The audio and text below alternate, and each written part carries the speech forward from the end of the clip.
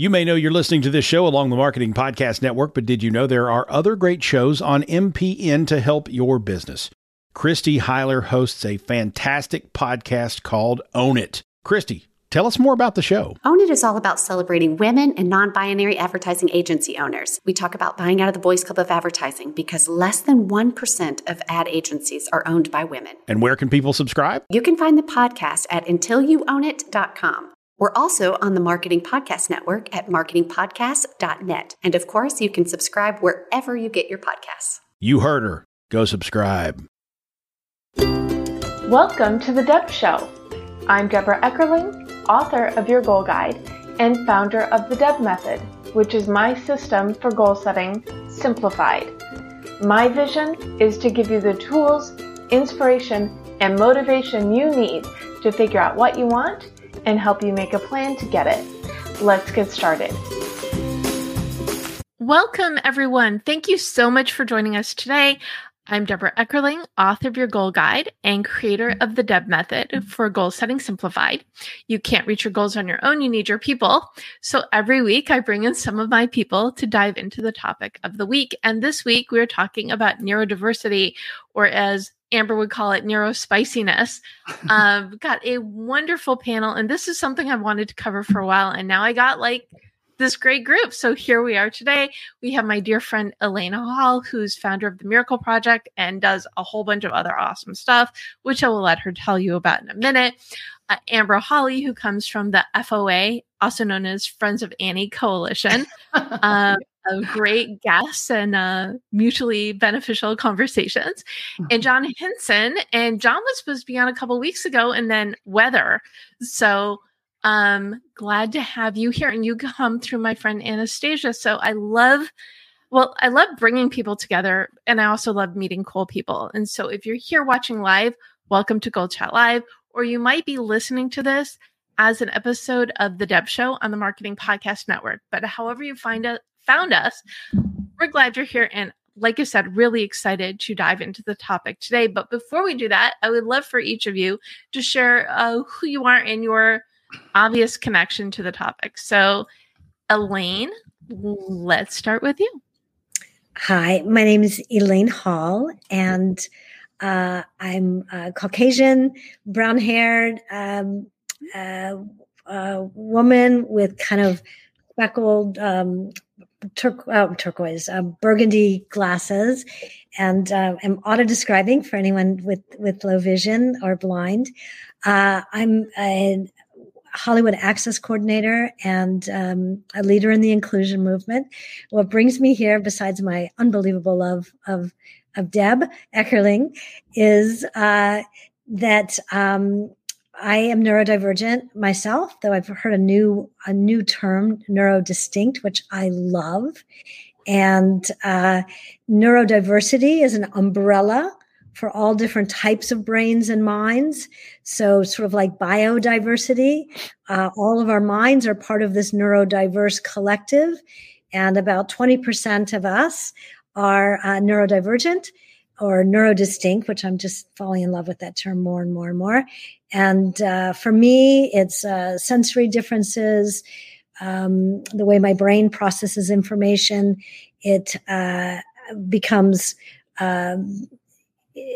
challenging for me to be in certain types of environments, but also my brain works in alternative ways, which gives me an opportunity to solve things which I don't even think are problems, but to see things differently. So that's a little bit about me. And I am the founder of the Miracle Project, which is a theater and film program for neurodivergent, disabled, non-disabled, and neurotypical children, teens, and adults.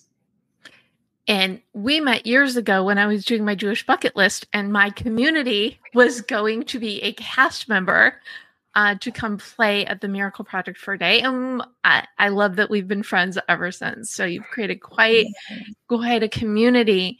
But really, it is inclusiveness, but embracing the things that make us distinct and bringing those gifts to the world, right? Yes. I always like to move from inclusion to belonging. And just like in the a field of flowers, we wouldn't say, oh, one flower is too tall or too yellow to belong there, right? We wouldn't say, oh, we're going to include the yellow flowers here. We may make that choice in our own personal garden, but in the garden of life, all different colors and shapes and sizes are just naturally included. What we want to be doing in embracing neurodiversity, meaning embracing all colors, shapes, sizes, and ways of processing, right? So that would be belonging, is that we all belong here. Very good point. Love it. Thank you, Elaine. And Amber, and I do remember, and we had met before, but you were at one of my meet and greets several months ago, and I told you I was waiting for the right panel.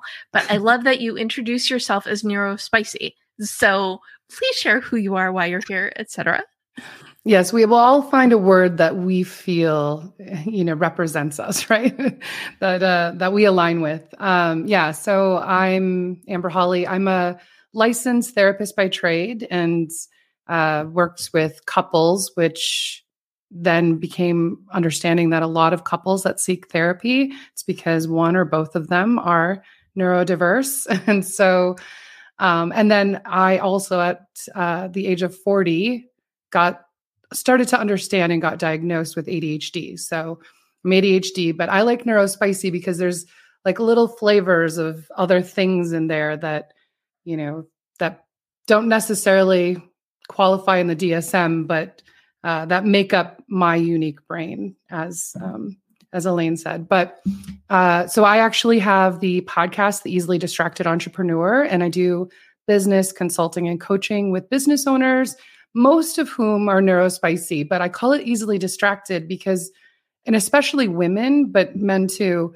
a lot of times they might suspect or joke and say, oh, I have ADHD or something like that. But then they don't actually know that they do, and not understanding well, then how do you work differently to work in congruence with how your brain works? So I help business owners get stuff done.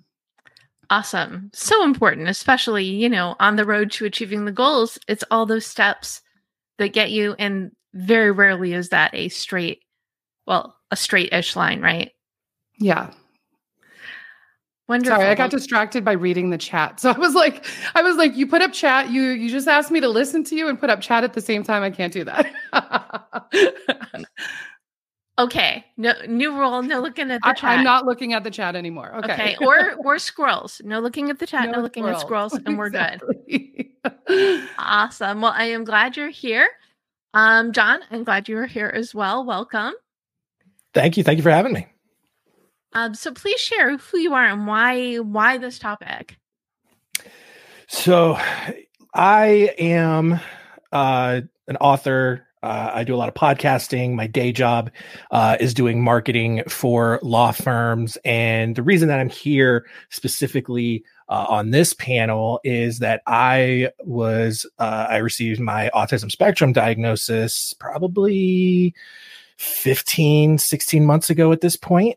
And so it's interesting to kind of be on this journey and kind of learn more about who I am. Because, I spent most of my 20s on this really fanciful journey. I was taking a lot of trips, and I was, observing the world, and I was making all of these, what I thought were really philosophical observations about the world and who I was. And then I get this diagnosis, and it was one of those things where it's oh, okay, all of this makes a lot of sense now, but just in a completely different way than how I had thought this entire time. And so, now, even being on this panel really is still a part of this journey, and just hearing perspectives from other people, seeing what they, what makes them unique. I really like the neurodistinct term that Elaine used, because everyone really is different. I mean, we're all fingerprints. No neurodistinct person is just like another. Everyone is really, really unique and has, individual ingredients that make it up. And so, it's been really interesting to kind of be a part of things like this and, get the perspectives from other people. Well, we are glad that you are here. And one thing that caught my mind, because you've got this on your LinkedIn profile. So you are not only on this journey, you are embracing it.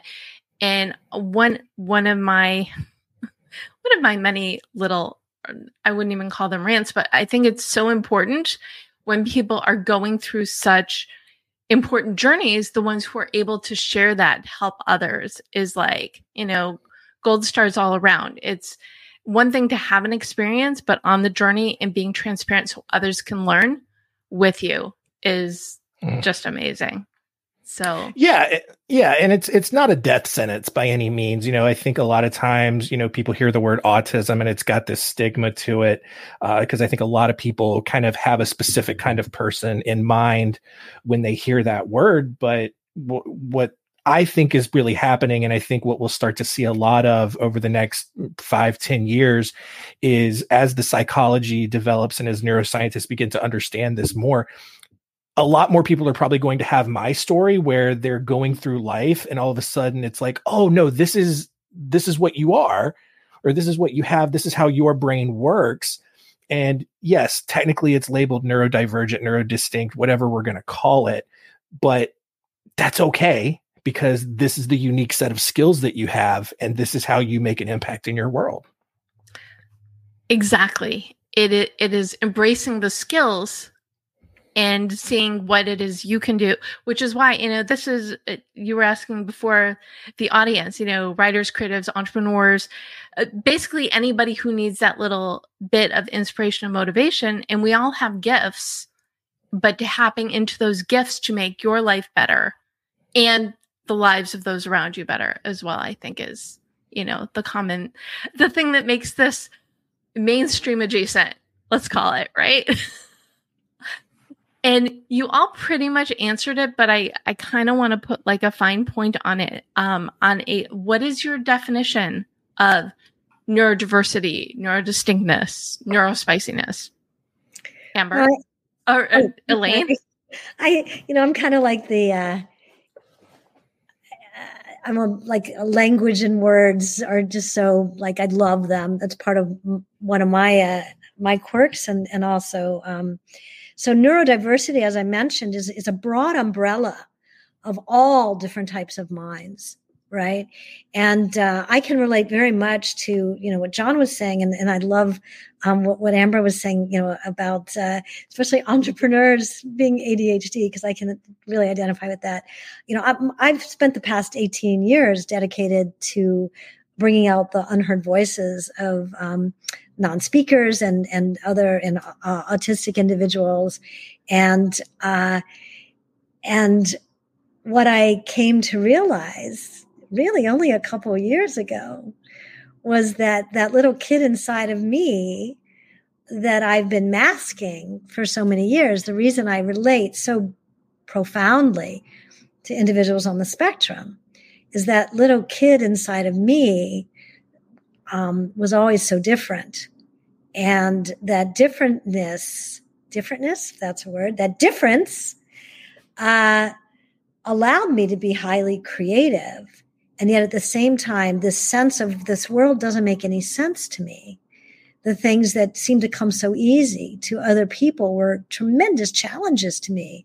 And, if you look at my bio, whatever, I've had a tremendous amount of accomplishment and I feel very blessed. And yet there was this side of me that just felt like, I just don't get it. And by embracing and I've had, some of my closest friends who are on the spectrum have always said, Elaine, you're on the spectrum. And I respect autism so profoundly that I didn't want to own something that wasn't correct. So the umbrella of neurodivergency, it fits me perfect.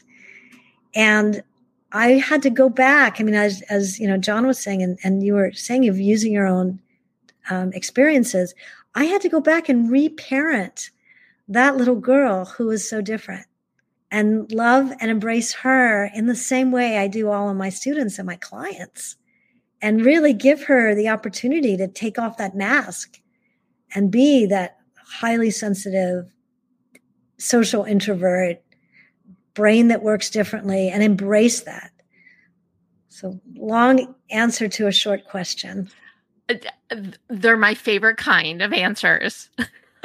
Just like the broad umbrella, I do tend to keep my topics with a lot of rope for us to go down the windy road. Okay, I just like mixed like 3 different analogies, but that's okay because we followed, right? Mm-hmm. Awesome. So, Amber, what is your definition, whether we're talking neurodivergency or neurodiversity, neurospiciness? Well, I mean, I don't know that I would expand much beyond what Elaine said on that. I think, it's really about having that everybody's brains are different. Although I do have to make a point, because this is a little soapbox. I've had people say to me, yes, everyone is neurodivergent or neurodiverse. And I'm like, no, they're not. There are people that are neurotypical, because I think what that implies is that because the world is really set up for neurotypical people, especially if you work in the, corporate or any job, really, honestly. And so not really answering your question, but I think it's just important for people to understand that even though everybody's brain works different in how we perceive things and how we interpret or process things, that being neurodiverse means that you are not neurotypical. You don't fall into the range of that bell curve of how people perceive and do things and process things. There are inherent challenges, but I think those challenges do come with these gifts, right? So there's this thing. But when I got diagnosed with ADHD, for me, it was like this relief, because I said all of these qualities that I thought were just like character flaws, I now saw as the challenges of ADHD. I thought, I'm just not doing it good enough. Like, I'm very successful. I've, built businesses and done so many things. And yet I never felt like I was reaching my potential, or somehow was always on the outside or a little bit different. Right. And so I think it's, so I went down that road of soapbox of like, it really is a unique experience for everybody. But I think what's unifying for everybody who kind of identifies as neurodiverse is that, our brains work differently. We don't necessarily fit in. And it's about having that acceptance of like, that's okay. Like, not to have any of those negative associations with that. So there's a unity in diversity, is what you're saying. Absolutely. I love that. John, what do you think? Yeah, to kind of build off of what Amber was saying, I mean, that was one of the first kind of downward spirals I had shortly after my diagnosis, because it was like, it all suddenly made sense that I was kind of living in this world that wasn't built for me. Like Amber said, like, this world is built by neurotypical people for neurotypical people. And so this feeling that I had for the first 30 years of my life, where I felt like I just never quite fit in. I felt, I was one of those people like, oh, I was born in the wrong era, or, no one around here understands me, blah, and all that kind of stuff. And then I realized, like, oh yeah, because the entire world just was not built for someone who processes things the way that I do. But then, to that point, I've kind of worked through it, and now I see it as, like, we all just have really random superpowers. Like, a lot of times it's not like Spider-Man swinging from building to building, but it's like being able to know where everything is without needing a GPS, without typing into Google Maps, which I can do for the most part. I go one place once, I never need a map again. Useless skill for the most part, unless all the satellites fail. But it's fun little things like that along the way that can at least help you feel a little bit more like you belong in a world that maybe doesn't really fit how you process things. I love that you call them superpowers. I think that's just a really good way to look at things, to look at these gifts as I get to, or I can, right? Not I am different, but more I see things and absorb things in different, more special ways. Yeah. Yeah. And it's just a little bit at a higher level than maybe someone who is neurotypical. For example, like I am an author. Deb, I know that you have published books as well. I published 25 books in the span of like 9 or 10 years. That's wild. Like, that's just not something that neurotypical people can do. And it's so like, that's kind of like where my superpower is like, I can crank out a lot of these books, go through the publishing process on my own and produce this thing that for some people, it takes years and years and years for them to produce one. Yes, I have 3. but now I'm looking at people who overproduce books, looking at it a little bit differently as well, right? Mm-hmm. Interesting. So how can others be more inclusive? What do you wish other people did to make your life easier, I guess is the question. I was like, I'll answer that one. I have lots of things that people should be doing. No, I'm just kidding. I think the number one thing that I think would support people who are neurodiverse is understanding that often in life we're making value judgments. It's funny, I just posted something on Facebook today about do you eat in bed, yay or nay? Like, I was like, no one's discussing this very important topic, and people who do not eat in bed, because that is not what you're supposed to do. There's like this air of like, well, that's the wrong way to do it.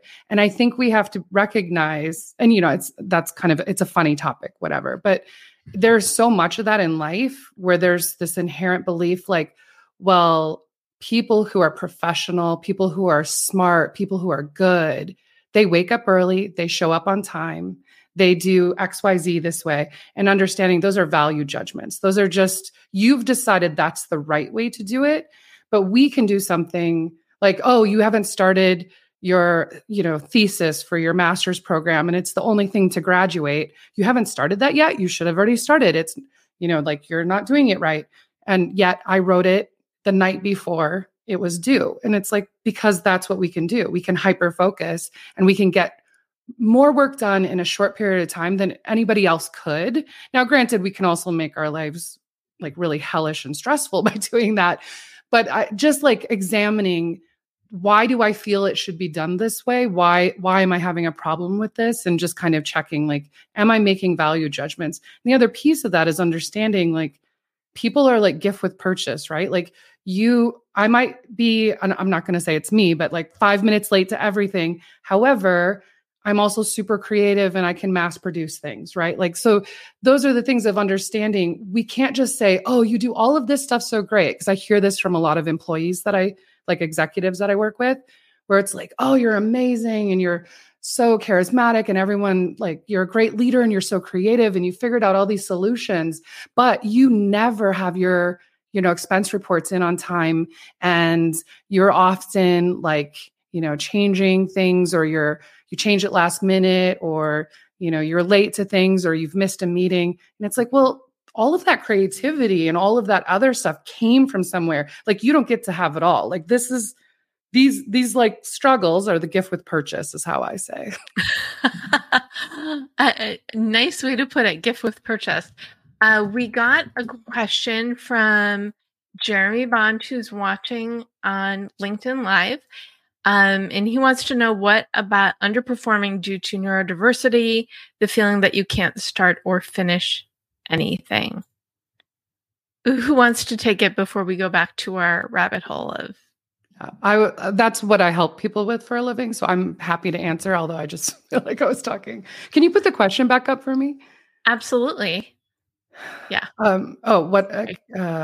That feeling you can't start or finish anything. Yeah. So this is one of the struggles. I see this with clients who, whether it's, ADHD or autistic or whatever, however their neurospiciness shows up, it's like optimizing pressure, right? Like, our brain doesn't work, because I've heard like typical productivity specialists say, well, when it becomes painful enough, you'll do it. And I was like, oh, like, you have no idea how painful we can let things be. And our brain still will not let us do that simple thing. Like, if you ask me to go to the post office, you might as well ask me to climb Everest with no preparation, right? It makes no sense. It's illogical, because what I can run. So you have to find ways of working with your brain, but on also optimizing pressure. If there's not enough pressure, you'll never get started. And if you're too overwhelmed and you have too many competing priorities and you don't have clarity, like, again, you'll never get started. So we have to get to a place of, it can't be too much pressure because that shuts us down, but we have to have enough to like get us activated. So that's the term. How do you get activated? And there's many ways to get started. A really good one is like body doubling, where you have somebody with you, you say what you're going to do, and there's just this accountability. They do nothing for you. They're just sitting there. Magic. It's magic. It works. And then the finishing, it's the same thing. It's about clarity. It's about, oh no, I'm not going to sit and obsess about needing to clean out my pantry right now because I'm supposed to be finishing this project, and send this invoice to a client, and my brain will keep going there. And then you just have to kind of talk to your brain and negotiate sometimes. So those are a couple of strategies. I mean, there's a lot of strategies, but I'll throw that out and let other people kind of chime in. Okay. John, do you feel like chiming? This is not my area of expertise. I actually have kind of the opposite problem. I have, I have all of these things that I'm doing simultaneously. And it's just, oh, you want to add something else on? Cool. I'll just take care of it real quick. And so, this is just unfortunately just one I can't speak to. Okay, then. Elaine, do you have thoughts on that? And then we'll go back to making the world more kumbaya-like. Yeah, I love what Amber said. I think that when we understand how our brains work, which, learning from experts like Amber in that respect, we can use it in the best possible way. And there's that whole idea of being independent. Well, what I've learned is to be interdependent, that's something. And I do have a body. I love that body double. I call her my executive functioning support person, who comes over on Tuesdays and Wednesdays, and I plan nothing else but to be with her. And often it's basically, what you're saying. I set what my goals are to do that day, and she just keeps me accountable. And, sometimes she'll go, Elaine, something shiny, because she'll be able to tune my brain into where it is. And there's also, different programs on that I found on the web, where you have, groups of people and accountability sessions where you can actually get things done and learn these techniques. I find that I can learn how to do it the way that others do. And I think definitely having a coach, someone like Amber, can be really, really helpful. I think the community aspect too, that's huge for everybody. All brains and personalities. This is how I got started leading goal groups, and it's all about accountability, productivity. But for me, it's that community piece where you're sharing what you're working on, so people can encourage and celebrate you. So we're all in this together, no matter what kind of boat you row. And Deb, you've created that community. Your book, I always think of it as, like, you talk about it being a travel guide, and people will make more plans to go on vacation than they will to what they're going to be doing with their life and their goals. And so the way that you break that down has been incredibly helpful on my own life journeys. So, well, thank you. That's very sweet, and much appreciated. Yes, your goal guide is a roadmap to help you figure out what you want, how to get it, or how to define, plan, and achieve your goals. Put in, what the title actually says. But my belief too is you can't get what you want unless you know what that is. So part of it is starting with that foundation, and then no matter whichever way your brain functions, put the things in place so you're doing a little, or in the case of John, a lot at a time to get to that end result. Okay, podcast listeners, everybody's nodding. Yes. So. Yeah. I was going to, adding to that, that's the, gosh, now I lost my train of thought. Sorry.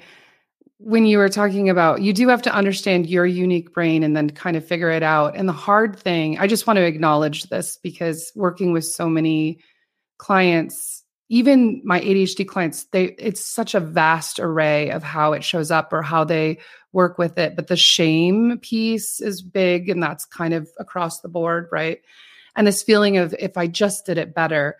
But I will say I have clients who identify as, having autism or have been diagnosed, and they'll say the hard thing too for them is once they've said, I'm going to do something, it's almost impossible. So again, like John shows up very differently. He's, makes me think of, I was going to go down another route and I'm not going to do that. But I'm just going to stay in this lane. But there are some people where they're just able to set that goal and just execute. And then other people, when they set the goal, actually in their brain is actually fighting them on getting it done. And so that's the challenge, because then they're like, well, what's wrong with me? Like, I'm broken. Like, I hear this stuff all the time. And it's like, no, it's not. But we do have to figure out a different way for you to negotiate with your brain, because sometimes it feels like it's an external thing where you're like, no, this is the priority. And your brain's like, not today. Today it's Marvel Comics, or something like that. So I just wanted to point that out that, for anybody who's feeling that way, because that underperforming, you may outperform people in many areas of your life, but then it can feel like the underperforming is all people focus on. So it's really hard. So I guess I'm just going to honor that. I was invited to speak to, I introduced you to Jeremy and Alana. Elaine, I don't know if you ever connected with them, but they have a community that they coach on dating and relationships. And this was a question that they asked me. It's like, what if you don't want to do it? And I said, can you reframe it to you get to do it?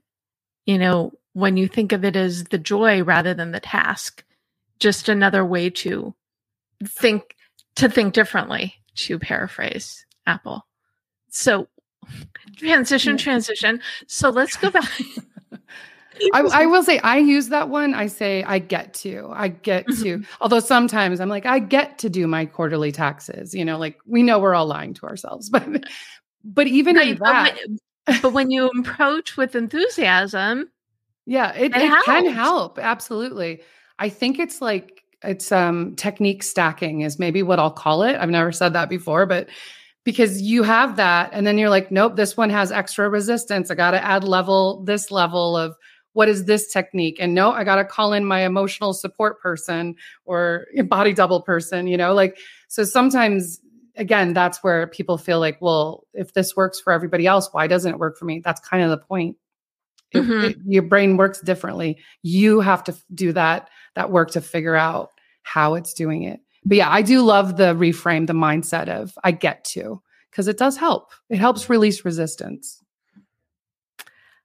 So I want to rein us back into the, and I keep wanting to say inclusion, and then I see Elaine, and like, no, how could people be more belonging, be more supportive of people whose brains function differently? So, John, how can others be more helpful for you?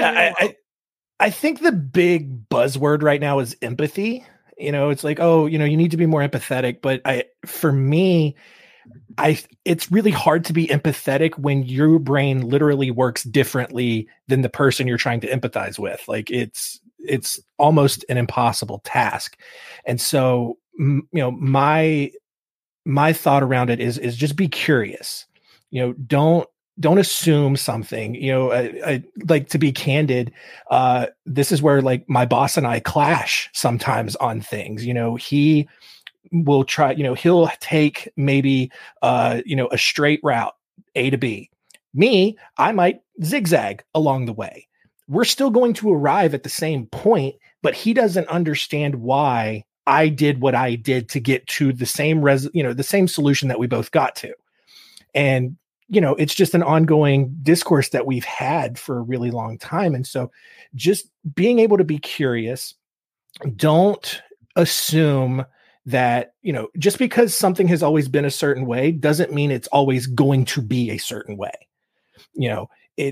be curious, try to understand everyone on an individual basis, which, yeah, that's a lot of work because you probably know dozens or hundreds of people. And so to try to then get to know someone on an individual level, throw out everything that you thought you knew about someone and just build an individual profile for each person, sounds like a really daunting task. But I think if you're going to go this route and really try to understand the people who are in your circle, especially the neurodiverse, neurodistinct, people in your life, like that's kind of the route that you're going to have to take. Or just ask them. Yeah. Yeah. You don't have to build the profile. Just ask. Yeah. I think that, just to piggyback what John said, that's exactly it is just be curious. I mean, how often in school, elementary school, in math or anything, you were able to get to an answer and then the teacher says, oh no, I need to see the work on how you got there. Right. I mean, and instead, well, the work reveals itself. So I think, what John is saying is, asking questions, being curious is the most important thing you can do. And also our brains are wired just because we were tribal people, right? And we wanted to see people just like us to feel safe, right? So our brains are wired that if there's a different entity than us, we're unsafe.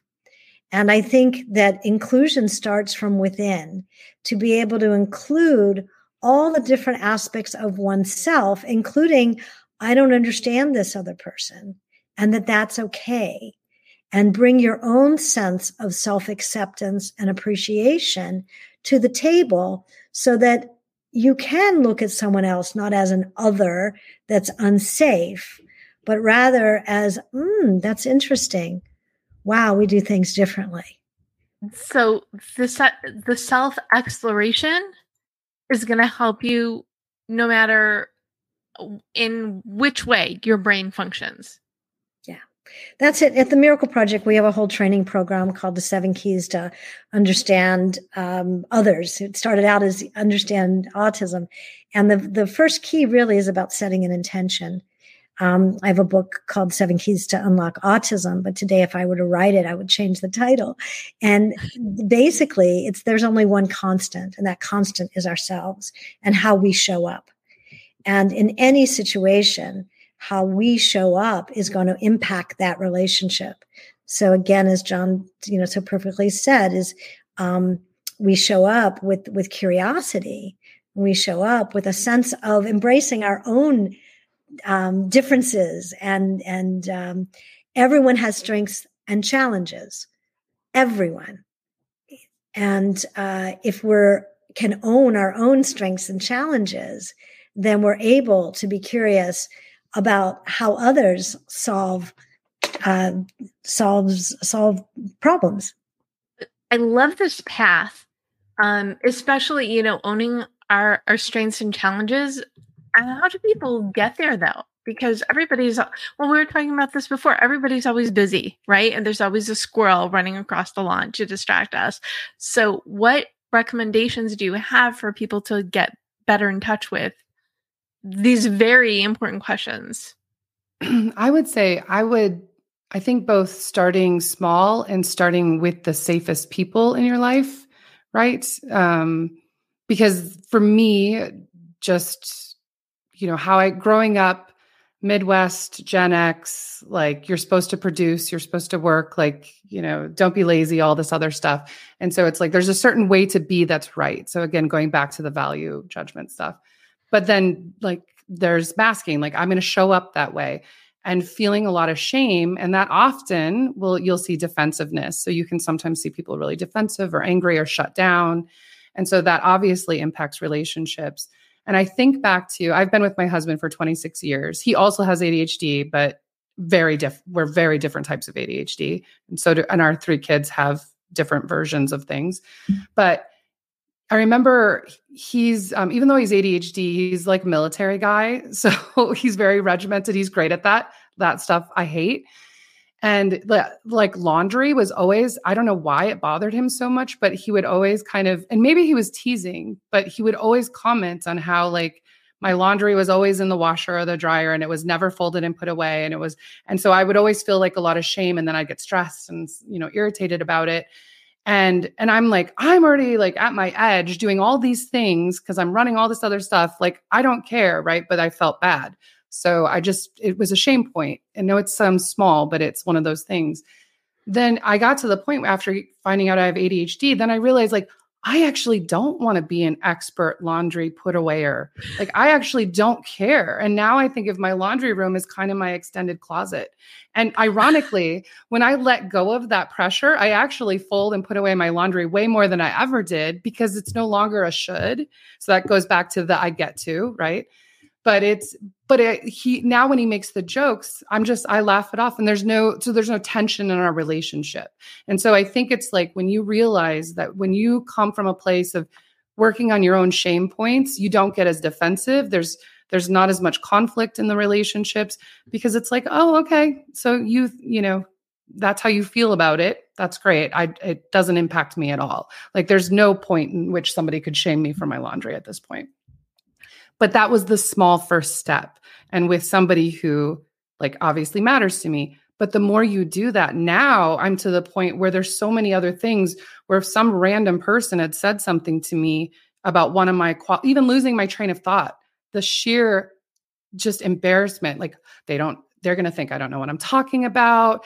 Like she's so flaky. Now I'm like, I just modeled for you excellent ADHD behavior. So there you go. You're welcome. Like it took baby steps to get to that point of genuinely not caring like about that. And that I realized like, it doesn't really matter. And people are going to think what they're going to think. So I think it's those small baby steps of like accepting yourself, and it just grows and grows and grows exponentially. I think another part, and this is really what you're saying, is just embrace what we were saying earlier too. Embrace your gifts. You don't have to be good at everything. And if you're not, let it go. Put your attention elsewhere. Well, it's freeing. So John, do you have any food for thought? I have to mention food. Yeah, I mean, to piggyback on that, it's really just, it's being curious and just never stop learning. I mean, even as Amber was talking about, her family and her husband, having ADHD, and then she talked about how he's very regimented. And in my mind, immediately I just went, that's not ADHD. ADHD people are scattered. And I'm going off of these things that I've learned so much over time. And I think the key is switching that perspective, because whenever people hear something that they disagree with, I think a lot of people default to, no, you're wrong. Whereas I think a lot of times you should be like, okay, what about my previously held thoughts might not be true about this? What have I not yet uncovered about this? And so like, even just talking about, Amber's family there, I got some learning to do.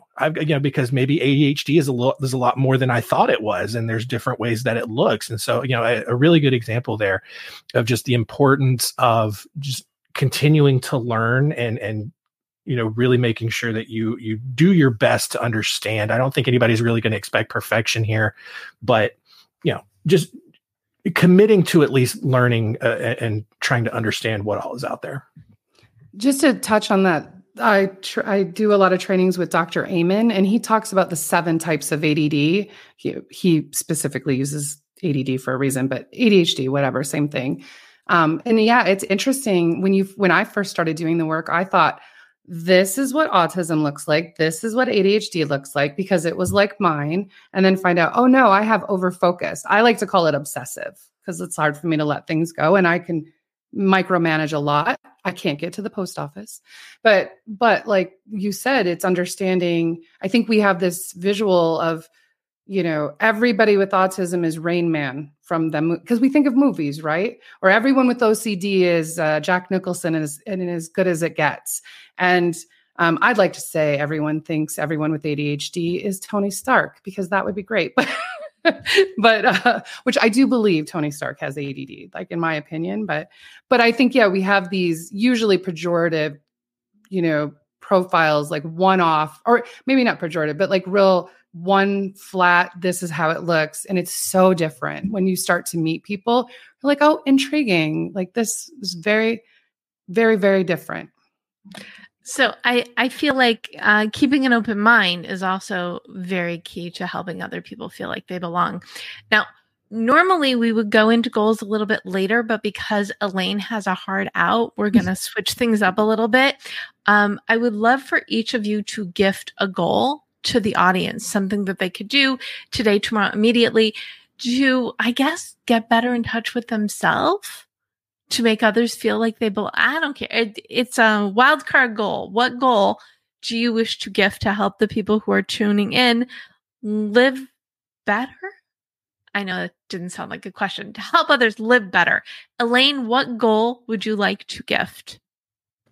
A couple things. One, I always invite people to listen to the person that doesn't speak, whether they're non-speaking autistic or the quietest person in the room, and listen to their body moves, listen to what they're perhaps want to say. Also profoundly listen to yourself. Tune into your own body. Where do you feel pressure? Where do you feel stress? And profoundly allow yourself to love yourself by embracing all that you have in your own being. Allows that sense of connection to others. And again, so much of what we've shared today is not judging it as good or bad, but accepting that it is. And being in yoga, we always say namaste, which is like the spirit in me honors the spirit in you. So at the Miracle Project, when anyone comes in, we never ask what their diagnosis is. We look for the spirit in them.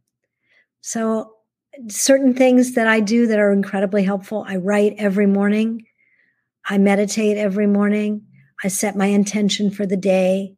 And I get a real tune into my own being, my own body, of a sense of my own I amness. Wow, I love that so much. And I was talking before we went live that I came to play at the Miracle Project, and then we ran into each other at Breathwork in Santa Monica, and we've been friends ever since. So that's that whole, be good and the self-care piece. But self-care starts with listening to you and going on that path.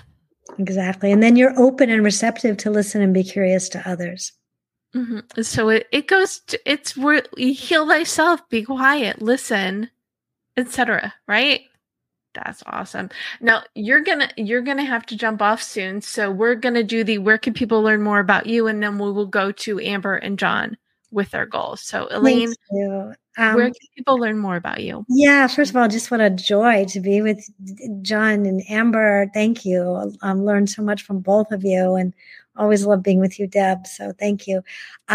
Yes, you can reach me at elaine-hall.com as my personal website, and my theater program is themiracleproject.org. So I can put that in the chat if you like. Okay. And if you go to thedebmethod.com/blog, you will get the recap and these links as well to learn more. But before you jump off, Elaine, what final thought do you want to leave people with? It's the same thing. Profoundly love yourself. Love that part of you that's different. Be curious about yourself. Be around others who reflect the highest part of you, and laugh a lot. All good. And it kind of feels almost like they're all good bonus goals, because if you laugh a lot and you have that joy, it's also going to enhance everything else that they're doing. So amazing. Thank you, Elaine. No, the show is not over. We still need goals and information from Amber and John. So John, what goal do you wish to give? So I imagine, at least in my head, that anyone who's listening to this so far in the show, they've had probably one person in their mind think like, oh man, I bet that person's on the spectrum. Oh, I bet that person has ADHD. Or maybe they're thinking, oh man, what if I'm on the spectrum? Or what if I have ADHD? Go do some research.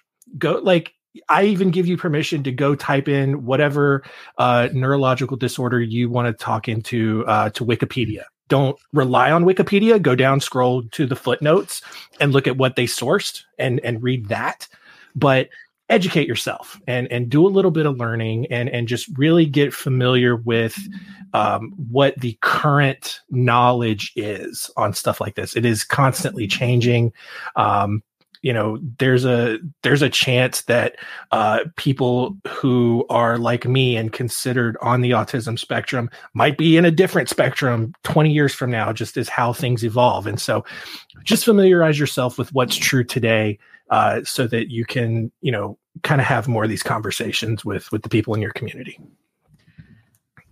And this, I would imagine, is true whether or not you think something is with your, I'm trying to say this, in a PC manner, whether or not you're listening to this and you're like, oh, I have to see if this is me, or maybe you just want to learn more about people whose brains work differently. So do some, educate yourself, whichever side of the, I was going to say whatever side of the spectrum, but that sounded like however your diversity shows up. Yeah.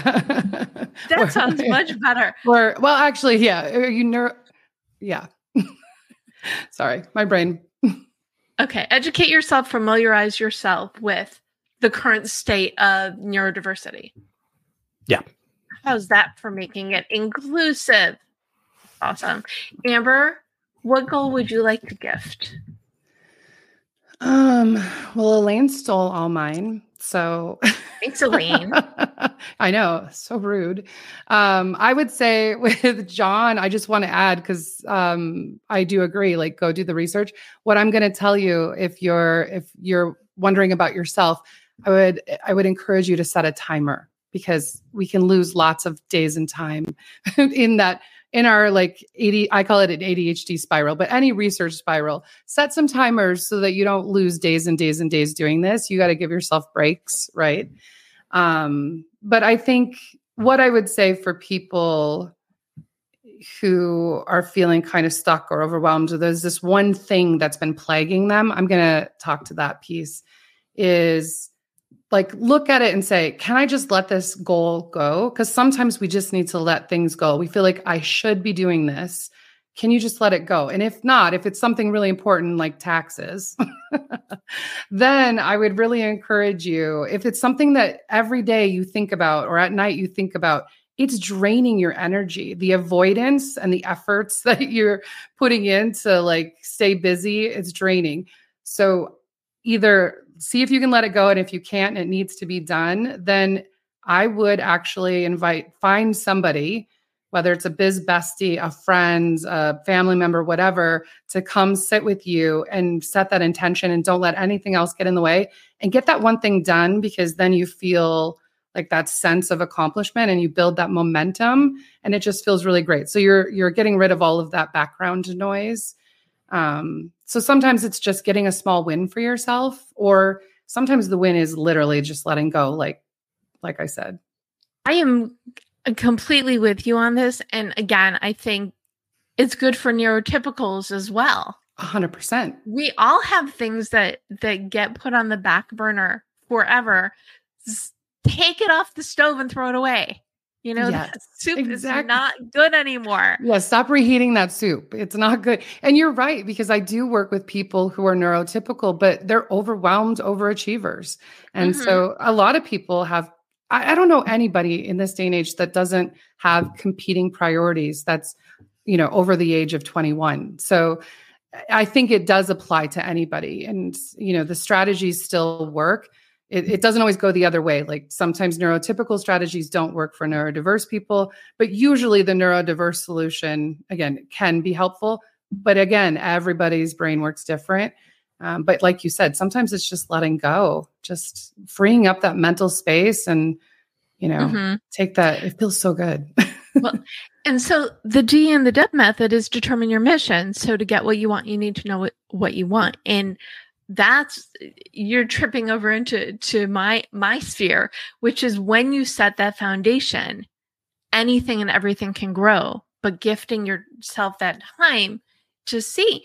And when you're looking at this life that you want, some of these have-tos don't belong anywhere on that road. Yeah.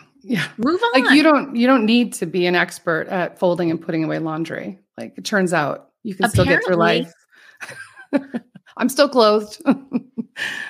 We all find, no matter how your brain functions, we find a way, right? Mm-hmm. We find a way. So, such a good, chewy conversation. I really enjoyed this. I hope you all did as well. Amber, where can people learn more about you? Well, if you're a business owner, I think the best place to go is amberhawley.com to find out, neurodiverse affirming strategies to get stuff done or to address burnout. Cause that's the other thing. A lot of people who are in the neurodiverse arena, they tend to overwork because it takes a lot of energy and it takes a lot more effort to get things done. So you can head on over to amberhawley.com. If you're not a business owner, you can go to stilldistracted.com because I do ADHD coaching, executive coaching, and couples coaching as well. So however it's showing up, because for some people, they're amazing at work, but they cannot remember to do anything at home. So sometimes it shows up in one area, right? Yes. Well, I do love your easily distracted entrepreneur branding, because talk about hitting the nail on the head.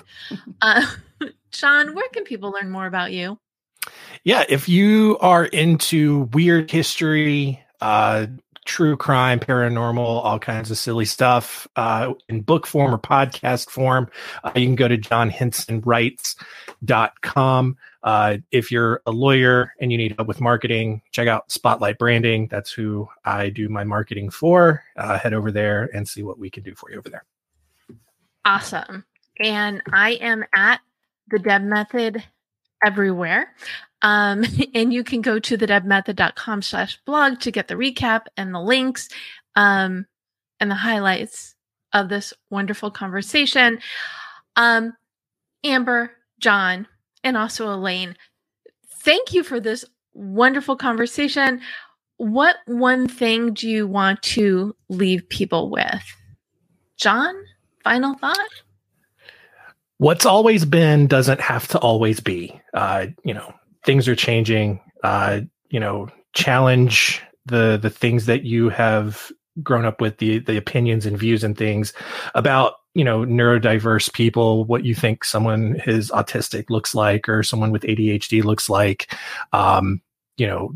It's a lot bigger than what you may think it is. And just doing a little bit of learning, can go a really long way. A little learning does go a long way. And that kind of harks back to what we were talking about at the beginning, right? Be curious. Yep. Because that'll help everything. Right? So Amber, what final thought do you want to leave us with? Yeah, I think the things that I hear a lot from people when they reach out to me, it's like they either say something to the effect of, I feel like I'm broken. Maybe I'm just not cut out for this. If I just did it better. And I had one client make this comment. We do weekly planning and in my group. And after a couple months, she showed up and said, I realize I'm not underperforming. I'm still overcommitted. And that's kind of the place that I start from is I think a lot of us are overcommitted. There's too much on our plate. We expect ourselves to do all the things. And sometimes we want to do all the things, right? But understanding that it's not a failure in you or that you're not good enough. It literally is usually just being overwhelmed and having unrealistic expectations of yourself, because there's a high correlation of perfectionism in people who are neurospicy, and also imposter syndrome. So this idea of I've got to do it perfect, but I'm also not good enough. So I guess I would invite you to really work on the piece and understand, like, no, there is nothing wrong with you. You are still a totally amazing functioning adult, even if you never file your taxes on time, whatever it is. So just understand that it's probably that you're trying to do too much or you're overcommitted, not that you're underperforming. Yeah, I really love that. The difference, it's a huge difference between overperforming and being overcommitted. When you keep your expectations realistic, you set yourself up for success. And anyone who knows me, who's heard the show even once, will know I am all about setting yourself up for success. So thank you again, Elaine Hall, John Hinson, and Amber Hawley for joining me today. And thank you for tuning in, whether you're watching live or the replay, or you're listening to this as an episode of the Deb Show podcast on the Marketing Podcast Network. We are so thrilled that you chose to spend time today to learn more about neurodiversity, belonging, inclusivity, and how to be a better you so you could be a better you to everyone. Right? So go out there, go for it, because we know you can do it. Thanks for listening to The Deb Show. If you like what you hear, be sure to subscribe so you don't miss an episode. Need more inspiration and motivation? Connect with me on LinkedIn, follow @The Deb Method on social media, and check out thedebmethod.com. Best of luck with your goals, and remember, you can do it. This podcast is heard along the Marketing Podcast Network. For more great marketing podcasts, visit marketingpodcasts.net.